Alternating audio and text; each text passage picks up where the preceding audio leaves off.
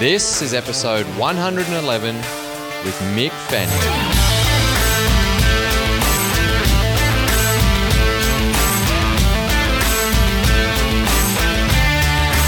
G'day legends and welcome to Your Life of Impact, where we connect with world-class athletes and coaches, health experts and enthusiasts, inspiring entrepreneurs and community leaders, all to teach you how to tap into your inner excellence. I'm your host, Brett Robbo, and I'm extremely grateful you're joining us today on your impactful journey.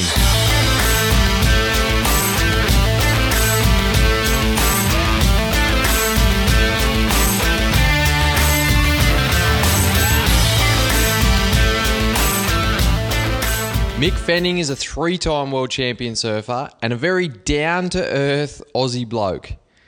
When I first decided to start creating this podcast in January 2017, I had a list of inspirational legends that I really wanted to get on here to share their value with you guys. And Mick Fanning was one of them, one of the original people I put on the list, because I knew that he had experienced a lot of things in life that tested his human behavior and his skill sets, and I wanted to hear that from him.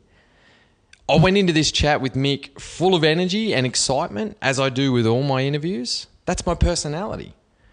I was then met with Mick's genuine, humble, down-to-earth nature and reminded of his love of the simple things of life and not boasting an ego about any of his achievements or adversities. Mick has had a turbulent life, and there's so many places I could have taken this chat. But what I really wanted to do was understand his mind a bit more and how he's processed some of his land-based training and those challenges and processed his achievements and his adversities. In this episode, we discuss why he started training with performance coach Nam Baldwin and how these skills made him a better athlete and a better person. And you guys have heard from Nam a few times on this podcast. You know he's a close mentor of mine and a wealth of knowledge. So I wanted to hear from Mick how all of this perspired in his life. We also discuss why training the mind is the most important aspect for everyone, not just athletes. How Mick has faced some of his greatest fears, how he's worked through the adversity and loss of loved ones and the strong bond that this has created with he and his mother. We discussed his transition from athlete life into maintaining fulfillment in a quote-unquote normal life. We also talk about why, to me, he is a master farter and not a master fighter of sharks, for example. And this will make sense in a couple of minutes when you hear the start of our chat. And for those of you who don't know the artist by the name of Kevin Bloody Wilson, he's an Australian larrikin with some very appropriately inappropriate Aussie banter material.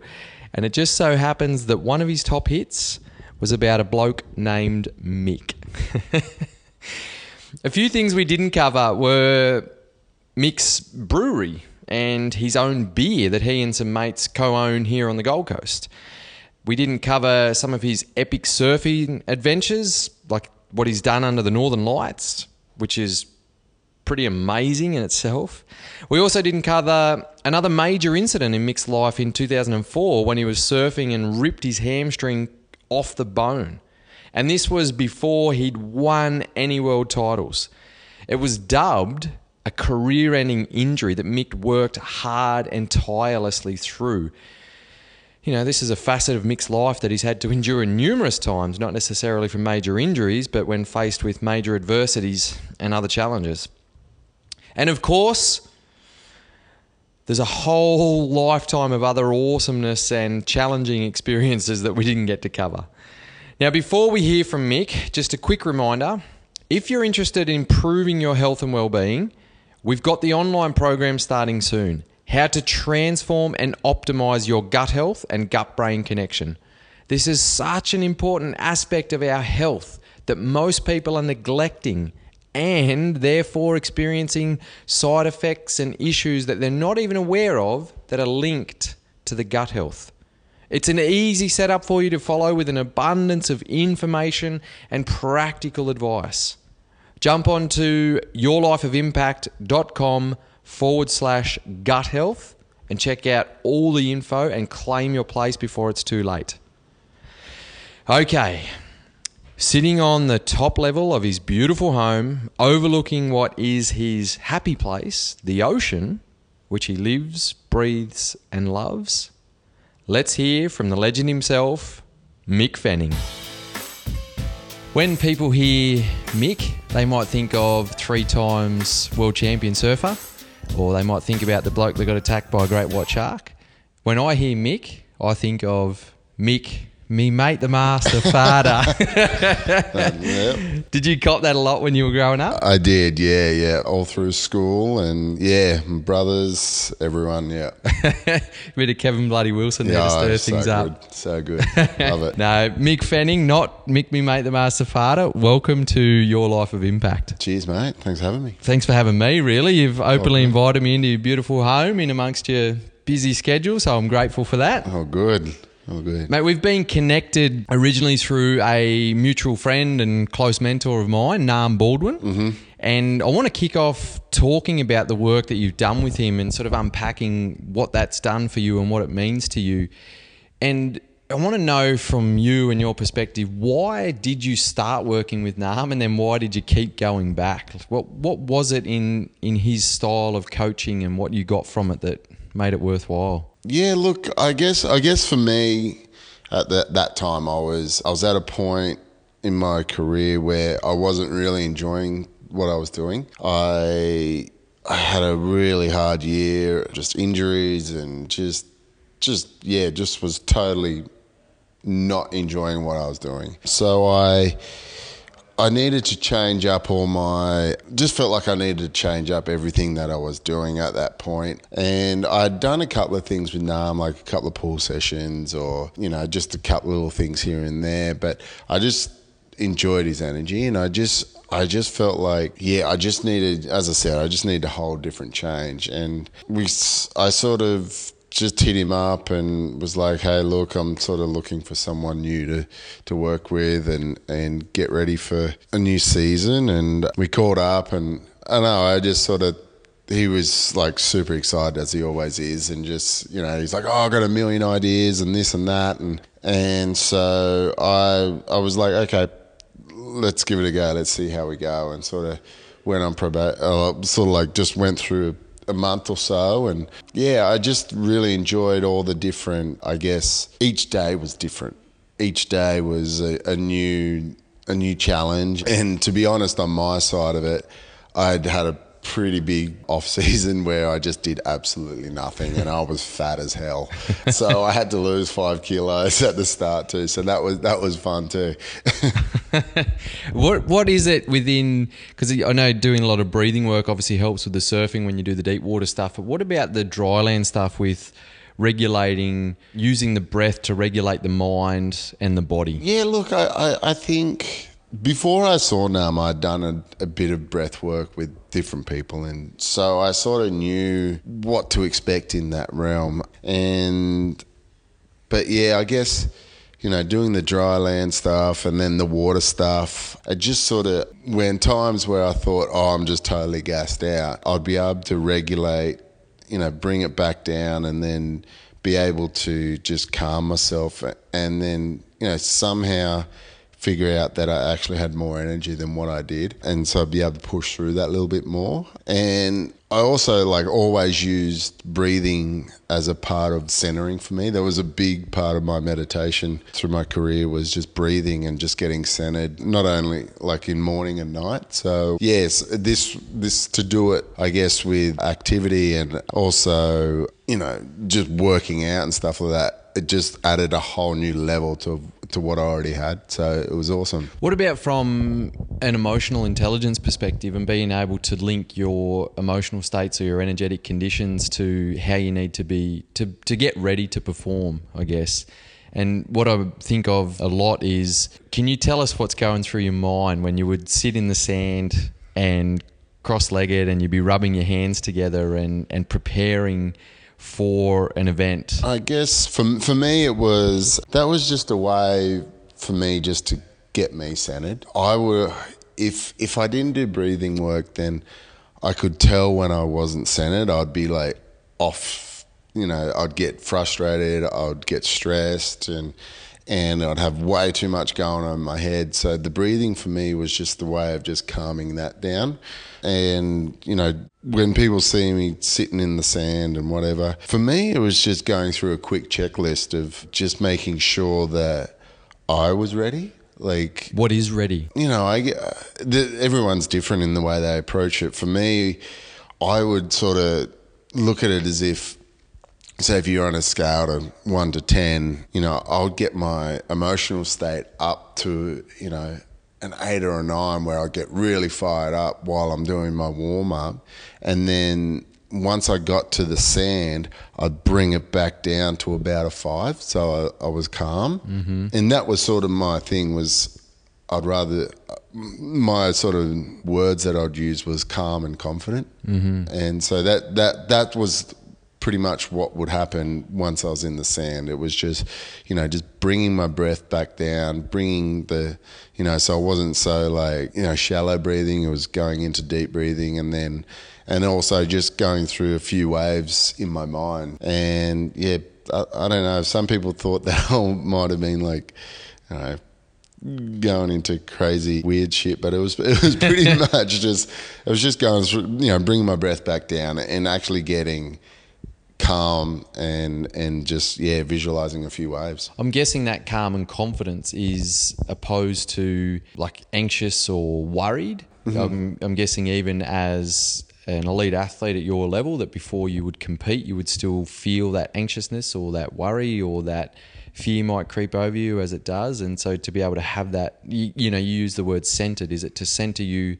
Because when we center, we either come down from a state like you spoke about or up from a state. Mm-hmm. So that centeredness away from, did you get anxious and fearful and worried about? Yeah, definitely. Especially when you go into places of consequences, when you go to a place like Tahiti or Pipeline and it's big and you're freaking out. I, like 2013 when I won my last world title, I pretty much woke up every morning at an event and thought I was going to lose. Yeah, every heat. What made you think that? I don't know. I really don't know. I don't know if I just wasn't confident in myself or if it wasn't, I didn't think I was as good as everyone else or... So it was more a comparison as opposed to you hadn't done the work, because you had done the work. I had done the work. I had everything there, but it was just, I don't know, it would just be every day. Like I'd just be like, yeah, I'm just not feeling it today. And then I'd go through my warm up or, my routine to get to a place where I was ready for a heat, and that confidence would just skyrocket. Mm. So it was just weird. It was just, as you said, it was for that year, it was coming from down and bringing myself up. And then in years before, I was probably, way too excited and had to bring myself down. But yeah, especially with waves of consequences, you see these waves and people think that we're crazy, but a lot of the time we're just as frightened as everyone else. But we just go into a point where we just have to trust our skills and trust our preparation and the work that we've done in the past to get through that fear and frustration, really. I like that, because a lot of people think that athletes and extreme athletes or people who excel in their area, that they don't feel fear. But reality is you get that fear, but you know how to work through it. Yeah, definitely. I think a lot of athletes are really emotional, to tell you the truth. They are very superstitious, very, if things aren't going their way, then they just blow a gasket or, they can lose confidence like that and they're down the dumps. They don't know how to pick themselves up. And it can come from anywhere. It can come from people who are either, in their circle, or it could come from just a random person they've never seen before in their life or will never see themselves in their life, and they just make one comment and that triggers them, and their confidence just disappears. And so athletes are pretty damn emotional. It's weird. You mentioned there before about 2013, and Naam's got this clip of you were sitting on the beach doing your warm-up, rubbing your hands together, regulating, using your breath to regulate your mind and your body. And it doesn't see it all in the clip, but there's a lot of people around. I believe there's about 10,000 people around, a ton of media close by, and then showing that little bit. And then he's also got a clip of him filming it himself, and you can hear him all excited in the background. And I think it was you needed a 9.57 out of 10, and there's about a minute and a half left on the clock, and you nailed it, and you got it, and won the world title off that wave. I've watched those couple of clips that he's put together. For me, I watched it dozens and dozens of times, because for me it cements the fact that there's processes to put in place that work around that anchoring, like you said, into those states. And I think it's a really powerful, and I do it on a daily basis just to get me ready for a day. Yeah. Anchor into those emotional states. Yeah, look, I think for me, people sort of look at athletes and just think that if they go to the gym and do the gym and the work in the gym, and then also, for us jumping on surfboards or whatever, then that's it. That's all they have to do. But I feel the most work, where you get the most advantage on people, is your mind work, and your brain's just the muscle as anything else. So you've got to be able to figure out what's real in your brain and what's not, and only listen to the things that you think are real and what you can control. Because if you start getting lost in the other side of the brain, then you'll wig out. And that takes time and effort, especially in moments like you were talking about. There would have been times in my career where I didn't have the brain capacity to deal with that and just crumble. So, that's that sort of keeping that calmness and that process took a long time. I started doing it, I think I was always fascinated by the mental side of sport rather than the physical side. I watched a lot of tennis, and I can never figure out how they can play a 5-hour match and just be so up for that long. Obviously they got endurance and stuff, but just the way they can bring themselves back from the depths of no confidence to smashing someone. It's just that side of it, to me, is truly that's what inspires me to go and be better. Yeah. And when you look at it from a warm-up perspective, and you mentioned there about physical warm-up and then going into those states that we just talked about, do you believe that that's an area of sport, and particularly your sport of surfing, that does it happen enough? Or is it an area where performance can be really picked up if people work on their warm-up? Yeah, yes and no. Everyone's just totally different. I've got mates, like, growing up with someone like Joel Parkinson, it's like me and him, exact opposites. We're total opposite. He will jump out of bed and just wax up his board and paddle straight out and surf amazingly if he's happy. Yeah. I'm totally opposite. I've got to make sure everything's prepared. I've got to make sure that, I've ticked all my boxes before I get there.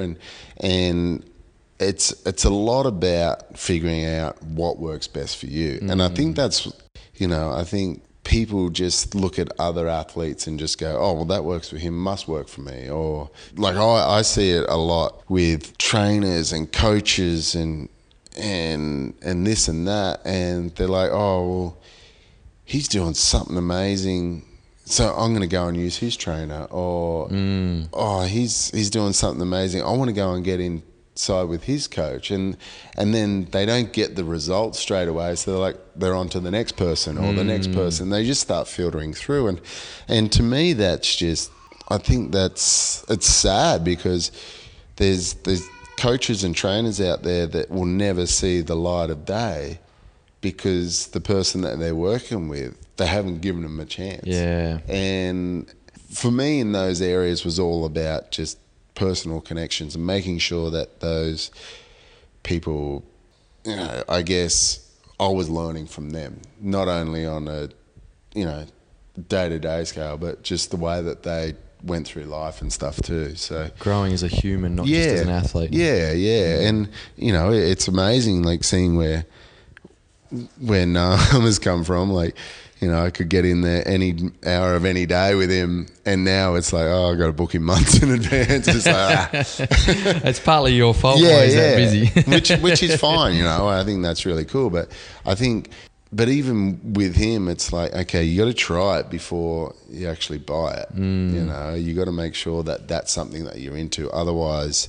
you know, you could just be fooling yourself. A lot of these skills that you've learned around the mind, and you spoke there before about understanding what's real and what's not, but also emotional control, they've obviously helped you a lot in your personal life because you've experienced a lot of adversity, and with the unfortunate loss of family members as well. And I know though that you were young when you lost your brother Sean. How did you handle it back then when you didn't have this kind of knowledge and these skills? Yeah, look, I sort of look back at that time, and there were two things that were sort of going on. One was I was surrounded by amazing friends, and we talked a lot through it. But then also, you know, I still hate this to each and every day, is where you go to a funeral or you go and see someone, and you know, you might be going through a hard time. They're like, "Oh, be strong," and it's like, what does that mean? You know, and for me, like, everyone was telling me that, like, around that time, and so I didn't show any emotion. I didn't show any, you know, like with my closest friends I did, but everyone else, you know, people would be coming up and talking to me about it, and I would be blank. I'd just have this brick wall up, and it took me years. It took me about 10 years to even look at that and investigate it and realise that I actually did have these walls up.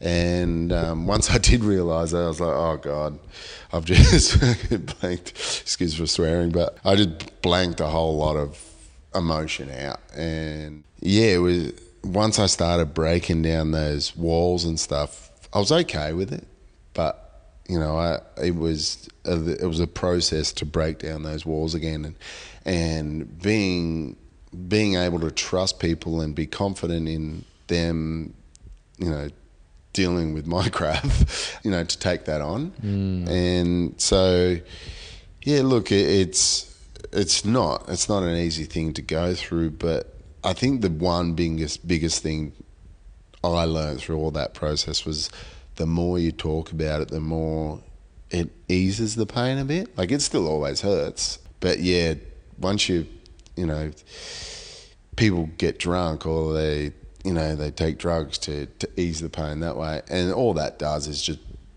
create more of a storm to deal with that's going to come and bite you in the bum later. Yeah. And I've heard you say before on a podcast that when that happened and when you were younger, for a little while you were sort of saying things like, I'll never drive, you know, because it was a car accident, and you know, you didn't want to come out of your room and you didn't even want to surf for that first short period. And I can really relate to that, because when my grandparents were murdered, I didn't want to turn on the TV, and I refused to turn on the radio because I was worried about hearing a song that had the word shotgun in it, or murder, or seeing murder stories on TV. And I remember after a while, I finally told my psychologist about it, and she said, "Oh, so what's going to happen in a year's time when you still haven't turned on the TV or the radio?" You know, and then sort of said to me, what will actually happen when you hear those words and see that? Yeah. How do you know, if you don't experience it now, how to work through it? Yeah. And it goes to, like you're saying, that once you get people around you that can help you share that and explain it and unpack the processes, it can really help. Yeah, definitely. But I guess, you know, I don't know how old you were at that time, but for young people, especially males, when you're not allowed, like, it was sort of like taboo to show emotion and stuff like that. Yeah, so well, how old were you? I was 17 at the time. And so, yeah, it was just you know, that was when Aussie Macho Man and, you know, blue collar workers and stuff like that. And so it was definitely a different time to to show that Absolutely. emotion. And, you know, I guess in sort of like the era I was, it'd be like, oh, you're soft, grow up. You know, Yeah. but yeah, look, I see it a lot more now where people are talking, you know, being more open about their feelings and stuff like that, especially in the younger generation. And that's really cool that people are actually recognising that, you know, not everyone has the answers for everything, you know, and the only way that you learn those answers is by talking to people that have experienced or also talking to people that have the tools to help you through that. And so if you try and just bottle it up, it's just going to get really, really bad. And so, unfortunately, you've had to go through the process again in, I think, was it 2016 when... 2015, yeah. 2015 when your brother passed away, and obviously you're a lot older and mature at that stage. Was it this knowledge and these processes that you go through then, and this talking openly to help you through that adversity? Yeah, that one took... It was a different... It was totally different sort of pain. It was, because I was so aware of what I was feeling, and you know, I wasn't shy to let those feelings out this time, and so it was a different sort of, you know, I grieving session. You know, I cried a lot, and so it was just. But I knew when to look after myself and give myself space, and then I also knew when to ask people for help and knew when to reach out for, you know, guidance and stuff like that. So that one was very, very different. And you've got a really close relationship with your mum, and you guys have obviously grown closer together through everything that you've been through. And once again, I can connect with that. I've been really close with my mum, and it was her parents who were killed, and I see that special bond. You guys obviously stick together and work well as a team and grow closer through those adversities. Yeah, for sure. You know, I guess, you know, obviously learning a lot through, you know, when Sean passed away, you know, we all sort of looked after each other, and even just little things of just making sure that we let mum know that we land on aeroplanes and stuff like that. You know, that's something for her that sort of eases her anxiety. But when she lost the second son, it's like, you know, how much can you go through? And you know, even my dad, I never saw him show any signs of weakness before that, and you know, he just sort of floored him for a while. And so it's like sometimes you just need to put your feelings aside just for enough just to help them get through, you know, and then as I said, that's when you go back and you make sure that you give yourself time and space to heal as well. And speaking of other challenges in your life, and like I said, to me, you are Mick, me mate, the master parter, not Mick, the guy that got attacked by a shark. And I know you've told this story 1,000 times, but can you kind of take us to that moment of what it was like in the water when in the surfing competition when a great white shark just pops up to say good day? Yeah, look, it was very different. It went from being, you know, super psyched for a heat, and guy I was surfing against, Julian Wilson, we had actually been working together. You know, I was trying to just help mentor him a little bit through his career, and so for us to both meet in the final was like, oh, cool, you know, the stuff's working. And so that was one thing, and then all of a sudden, within, you know, blink of an eye, everything just changed, and it went from being, you know, so zoned in on what was going on to just being totally petrified, to tell you the truth, you know, and just going from being, as we were talking before about confidence and losing confidence so quick, that's exactly what happened. I was so confident in myself and that, and then as soon as this shark happened, it was like my confidence just disappeared. I felt so insignificant against that beast. Like it was doing whatever it wanted to, and I was just in the way, and I was a passenger.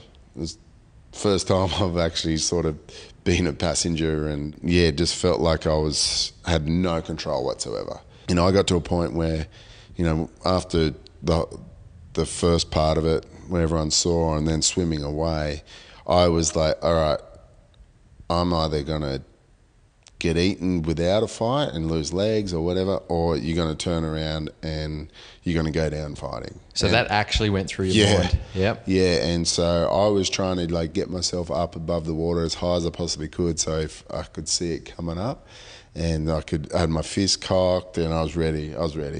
And I was like, I'm either, as I said, I'm either going to die with a fight or I'm going to get out of this somehow. Mm-hmm. And it was just speaking to people about that sort of fight or flight mode. Yeah, it was definitely went straight into fight. It was, wild. And you did fight. You punched the shark to defend yourself? I was just, to tell you the truth, it wasn't like, people might think that I picked it up by its neck and punched it in the nose, but what really happened, when it came, like from the footage, what you watch, you see it hit me and knocks me off my board, and then the wave comes up. It's when the wave came up, it came and bounced off me and was just going for my board. And it bounced me, and I was just like punching in the ribs. I did absolutely nothing to it. As I said, it was doing its own thing. And it was just, it was so powerful. I wish I never said I punched it. I wish I just patted it. But in that moment, you said before that you're either going to fight or, die. Yeah. Like, did you think did it cross your mind? 100%. Yeah. You thought you might die here? Yeah. Yeah, 100%. And, when people say that they have, their whole life flashes before their eyes, that didn't happen. It was just, I was ready, Didn't think about anything else except making sure that if that thing was coming, I was ready to either get out of the way or try and do my best to stir it or I don't know what I was going to do, really. And speaking about emotions before, like seeing the footage afterwards, it took you a while. I think it was once you played the footage back before maybe your adrenaline had dropped and you dropped out of that fight or flight mode before you just felt, was it when you saw your friends on the beach and you were... Yeah, look, it was... Because by the time we got, on the boats and then back to the cars, like... Me and Jules were just sort of just freaking out. Like, we didn't know. And, like, I didn't think... When I first felt it or whatever, I didn't think it was that big of a shark, and so I was like, that was pretty hectic.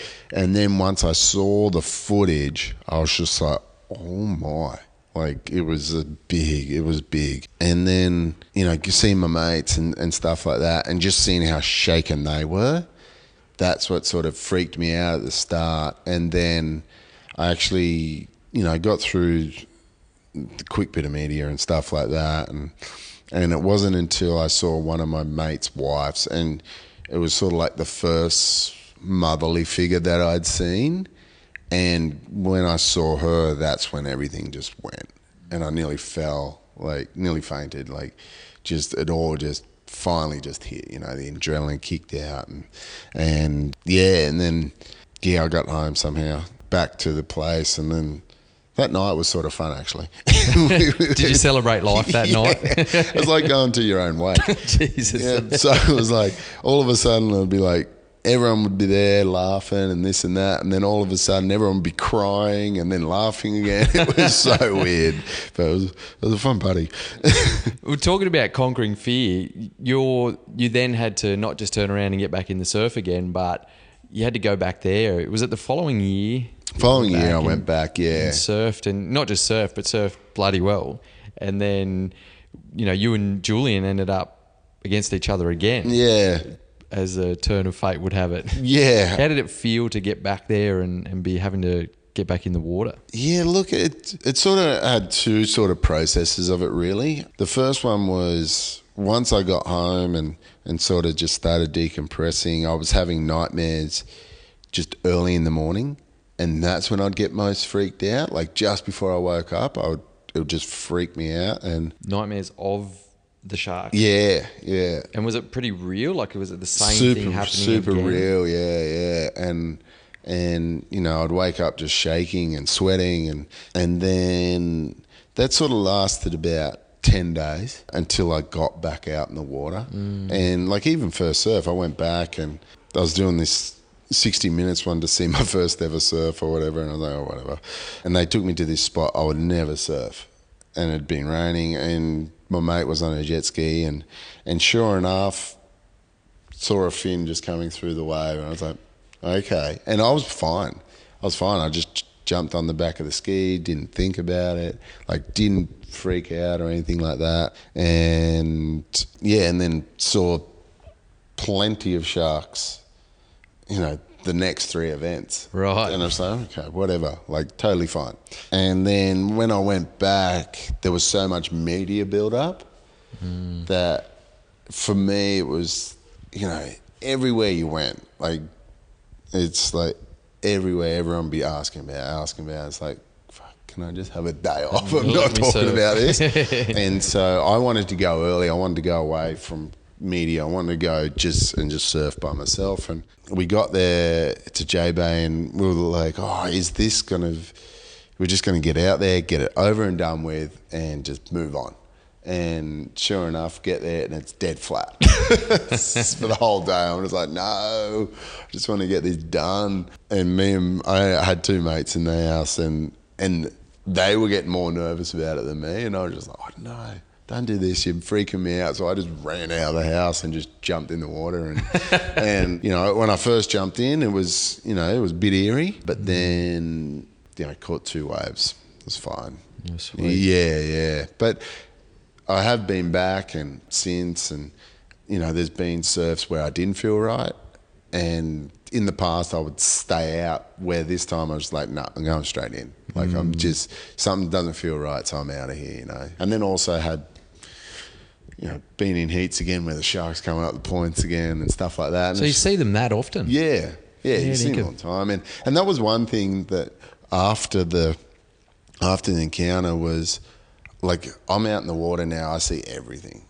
Like, I see a stingray jump, I see fish jump, I see, you know, shadows and this and that. And, yeah, look, I sort of like it because I get to see all Mother Nature's beauty now. But, yeah, at first I couldn't figure it out. I was like, am I just overthinking things? And also, too, the first sort of month or whatever, if I heard a splash behind me in the water, I would freak out. Understandably. Yeah, but...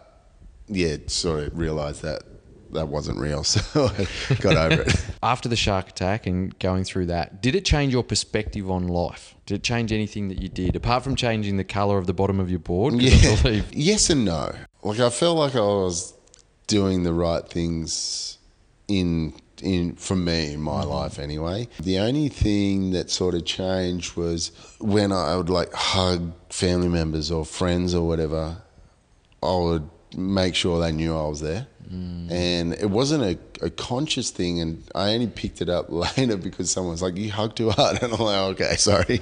But it was just that was me just letting them know that I was there. But other than that, not really. It was just more like, it's almost sort of cemented some of the things that were going through my head because I had already thought about retirement before that. And so it sort of cemented, all right, if you keep going down this path and not following what you really want to do, then you're going to question yourself a lot. So it sort of gave me a little bit of confidence to go and chase a different dream. Yeah. Understandable. You continued on with your surfing and you went back in competitively, as we just spoke about, and then you made the decision and you've now retired from professional surfing, obviously still doing a lot of surfing, but I've been working with athletes my whole career and I always find it really interesting to see different transitions, and some athletes do it really well and some athletes really struggle. How has your transition been? And then also, because it's kind of still early days and it might be still feeling a bit of fun, like you don't have all those commitments of the tour and things like that, but there's obviously elements that you would miss. But how do you set yourself up now to attain fulfillment in life? Yeah, look, to be really honest, that first sort of 6 months, it's a really weird zone to be in. You know, I didn't want to do anything physical. Did you put on 5 kilos again? Oh, I think I put on more. And it was more, I just did not commit to anything. Yeah. But in saying that, I wanted to commit to everything that I couldn't do while I was on tour. I wanted to go and do. Like what? Like travel with mates? Travel with mates, different events that you can never get to. Yeah. Like if Oktoberfest? yeah, Oktoberfest, if your mate's just having a beer down the road, yeah, I'll come, you know. Yeah. Like, and I found myself, I got to a point where I was just exhausted. And so I had to, and then, slowly just sort of transitioned into a place of getting back to looking after me again and making sure that I'm all good. But I still try not to commit to anything.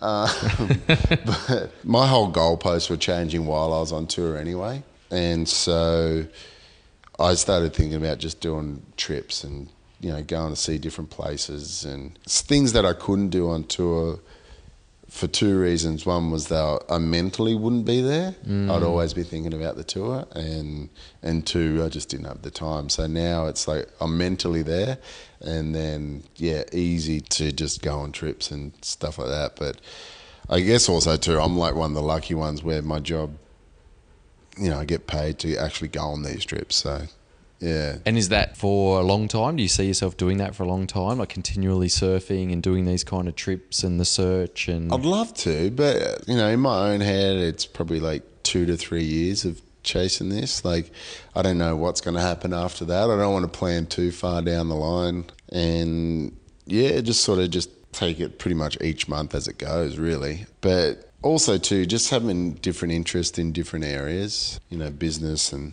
also just sort of I guess also just the biggest thing for me is just making sure that if there are waves, being surf fit, that I don't drown. Right. So that's what keeps you physically active to not drown now. Yeah. Like this year, you know, we're only midway through February or whatever, but I haven't surfed so much in years. Yeah. I've just been really enjoying it.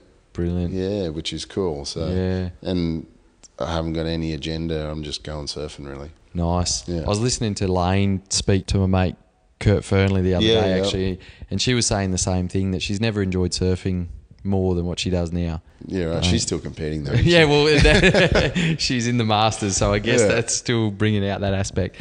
But Kurt was saying some interesting things around, and he said this to me before, that he's just saying yes to a lot of things.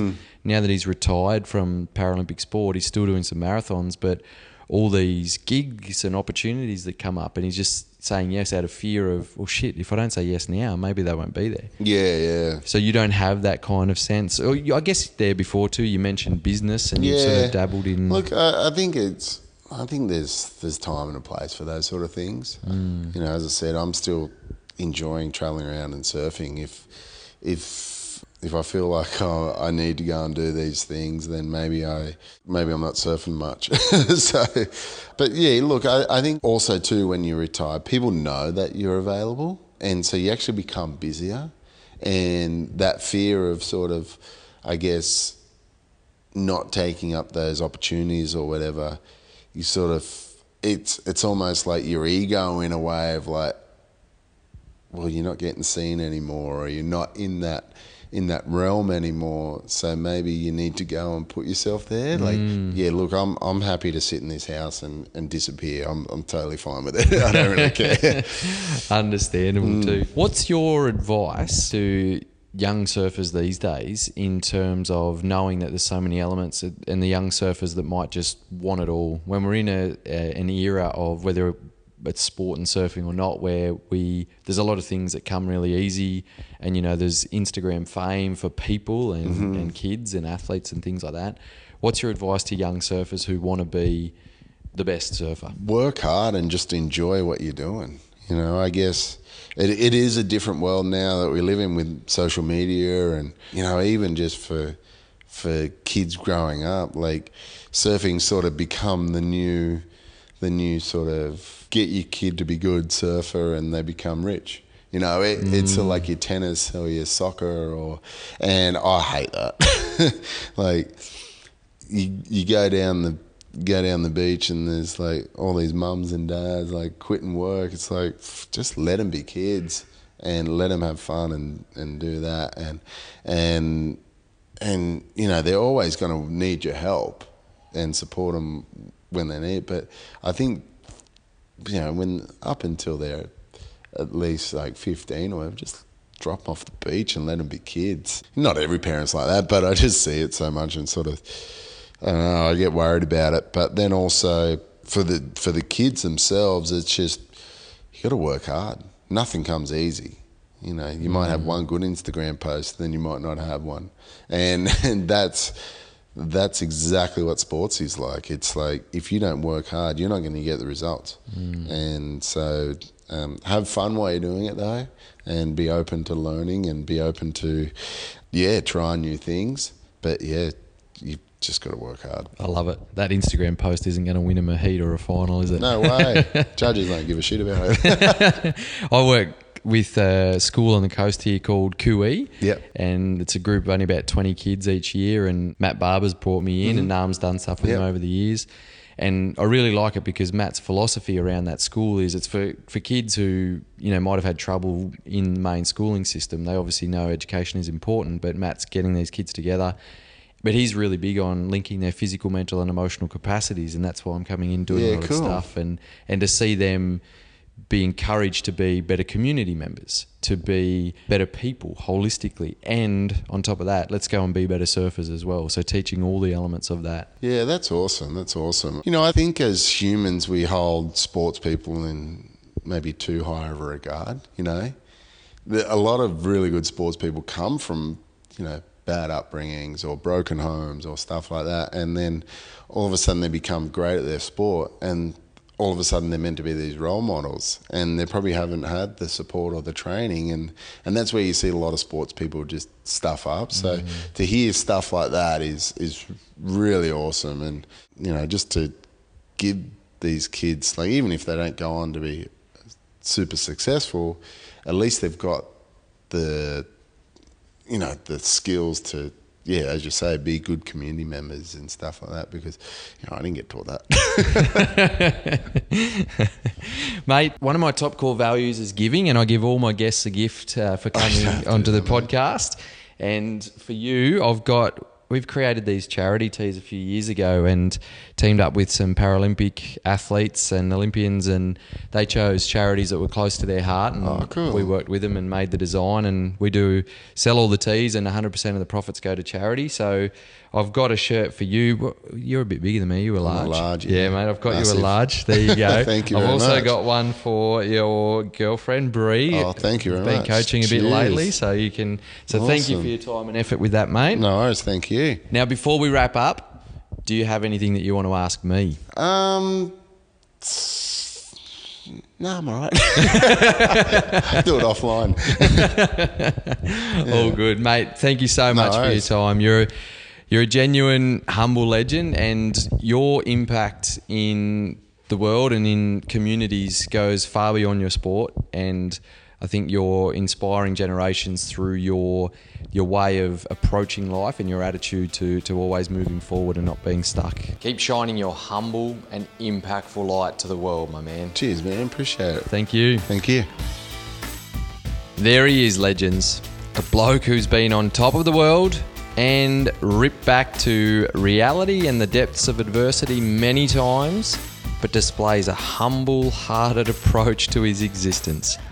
If you want to follow Mick online and check out his crazy adventures, you can find him on Instagram @mfenno, or simply Google and YouTube Mick Fanning to watch it all. Don't forget to check out how you can optimize your health and well-being in our Gut Health and Gut Brain Connection online program at yourlifeofimpact.com/gut health. And as always, remember, this is your life journey, your life of impact.